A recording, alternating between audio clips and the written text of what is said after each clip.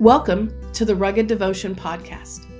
Rugged Devotion was started to inspire and encourage people with all kinds of stories to walk in the transforming power of Christ so that they might encounter redemption, healing, and restoration. A few times a month, we get together and we talk about that.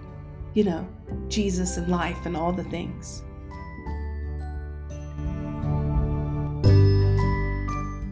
Season 2, Episode 2.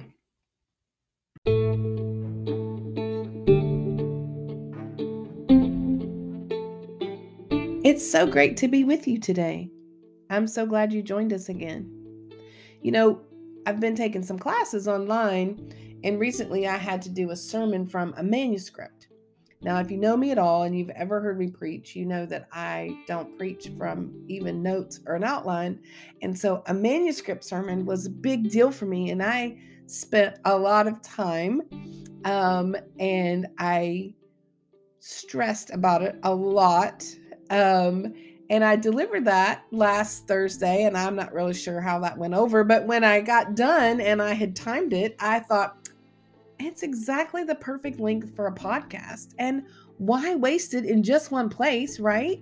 So I just knew you guys would be just on pins and needles to hear my class project. So would you join me today and listen to my class project?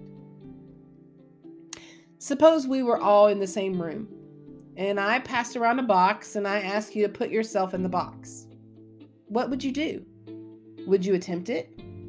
Would you say, that's impossible?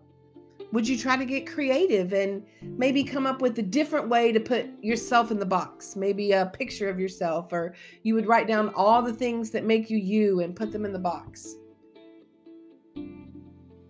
What if I told you the box was bigger on the inside than it was on the outside? Would that change anything? You know, often we try to put God in a box. How many times in life do we come into a situation with a certain set of parameters, thinking we know exactly how the God part of the story will play out? I'd like for us to look at a story in the New Testament today that I feel shows us an example of this. I'm in Luke 5 today. Luke was one of Jesus's followers, and after Jesus left this earth, Luke took the time to write out many of the events that happened during his time with Jesus. He even wrote about the time shortly after Jesus left this earth, and you could find those words in the book of Acts. But let's get back to Luke 5, because that's what we're talking about, right? So to set the stage, we're early on in Jesus' ministry, in the period where he's gathering his disciples. Historians and theologians don't seem to agree on exactly the way this story goes. You see, the story of Jesus calling his disciples can be found in other gospels, and each tell the event with a different flair. You shouldn't use this difference of detail to negate anything. If anything, we should see it as proof that these events actually happened. Different eyewitnesses have different perspectives and find different parts of a story worthy of mentioning. Here's a few things we do know. This is not Peter's first encounter with Jesus. We also know that Jesus has been doing his ministry long enough that people want to touch him. His touch was healing. But that's a whole different sermon or podcast. I keep telling you we're going to be in Luke 5, so let's get back there. I'm going to read to you Luke 5, and this is the way it's written in the New Living Translation. One day, Jesus was preaching on the shore of Galilee. Great crowds pressed in to him to listen to the word of God. He noticed 2 empty boats at the water's edge, for the fishermen had left them there and were washing their nets. Stepping into one of the boats, Jesus asked Simon, its owner, to push out into the water. So he sat in the boat and taught the crowds from there. When he had finished speaking, he said to Simon, "Now go out where it's deeper and let down your nets to catch some fish." "Master," Simon replied, "we worked hard all last night and didn't catch a thing. But if you say so, I'll let the nets down again." And this time their nets were so full of fish that they began to tear. A shout for help brought their partners in the other boats, and soon both boats were filled with fish and on the verge of sinking. When Simon Peter realized what had happened, he fell to his knees before Jesus and said, "Oh Lord, please leave me. I am such a sinful man." For he was awestruck by the number of fish they had caught, as were the others with him. His partners James and John, and they were the sons of Zebedee, were also amazed. Jesus replied to Simon, "Don't be afraid. From now on, you'll be fishing for people." And as soon as they landed, they left everything and followed Jesus. Wow, what a story, right? Let's take this slow and break it down for just a minute. Where do we see things getting boxed up? The crowd. They assumed that the land confined Jesus. They knew if they pressed in close enough, he would have to touch, speak, and heal from where he was. Jesus said, "Watch this." And he turns to Peter and he says, "May I use your boat?" And he shows the crowds that they don't set the limits of what he can do. We should never assume that the stage that we've set for Jesus in our life is the only place he can show up.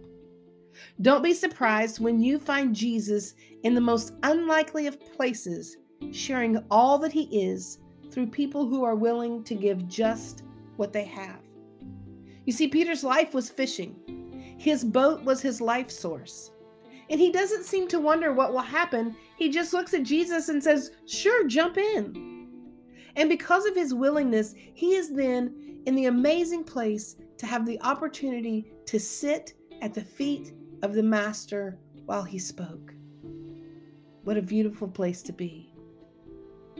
Speaking of Peter, even in his willingness, he's the very next person in the story to put God in a box.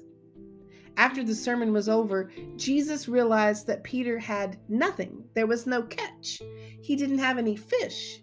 So he decided to speak to Peter in a way that he would understand. "Peter, go to the deep. Let's fish for a bit." Now, Peter was raised doing this. He knows the ins and outs of fishing. You don't fish in the day. You don't fish in the deep. The fish in the deep are too big. They're not palatable. They're hard to clean. And so for just a minute, he gives Jesus the parameters of the box. "Jesus, we fished all night and we didn't catch anything." I can just see him in his mind going, "I don't see this going well." Yet Peter had encountered Jesus enough already to say, "I know what the box looks like, but I've also watched you enough to know the box doesn't hold you. So if you say fish, Jesus, then fish we will." How often does God look into our lives and say, "Hey, let's go fishing in the deep"? And we reply with all the logistics of the box. "Well, you know, God, we already tried that. The deep? Are you kidding? No one fishes in the deep, God. The stuff that lives in the deep is not tasty. It's hard to swallow. It's definitely hard to fit in this box that I have." And then somehow when we see the eyes of the creator of the universe looking back into our soul, we are reminded of all the times God was bigger than the box. So with just a bit of hesitation, we say, "Well, okay, God, let's go fishing." The story says they caught more fish than their nets or boats could hold. Again, Jesus pushes the boundaries of boxes. This moment rocked Peter. But not only did it rock Peter, it rocked those around him too. When Jesus shows up in your life and pushes the boundaries of your boxes that we have created, don't be surprised when those around us notice. When you and the things that you do for God push outside the walls of your box and start to look like what God has in mind for your life, people are going to notice. As we finish up, let's look at the last place we might find a box in this story. Fear. Fear often creates a box that we do our very best to stay in. Jesus could sense the fear in Peter, even after he had just witnessed the amazing catch of a lifetime. You see, Jesus had taken the thing that Peter was comfortable with, the thing that Peter did well, the thing he knew how to do, and Jesus burst the box wide open. Jesus' first statement to him was, "Don't be afraid." When God uses all of your talents, all of your gifts, all the resources that you're comfortable with, all the things that make you you, when he uses those and does something incredible, my friend, don't be afraid. You see, Peter thought that the catch was the miracle. The miracle comes at the end when Jesus says, if I can take all that you're comfortable with and do amazing things, imagine what I can do with the stuff you don't even know about yet. Trust me. Follow me. Come. Let's fish outside the box. I've got big plans. So let's go back to the beginning. We're all in the same room and I hand you a box again. And I say, put all of who you are in this box. And God steps into the story. And he looks at you and he says, oh, wait, this one, this child of mine, this one was meant for more than a box. This one belongs to me. And if they'll leave this box right here, we're going fishing in the deep.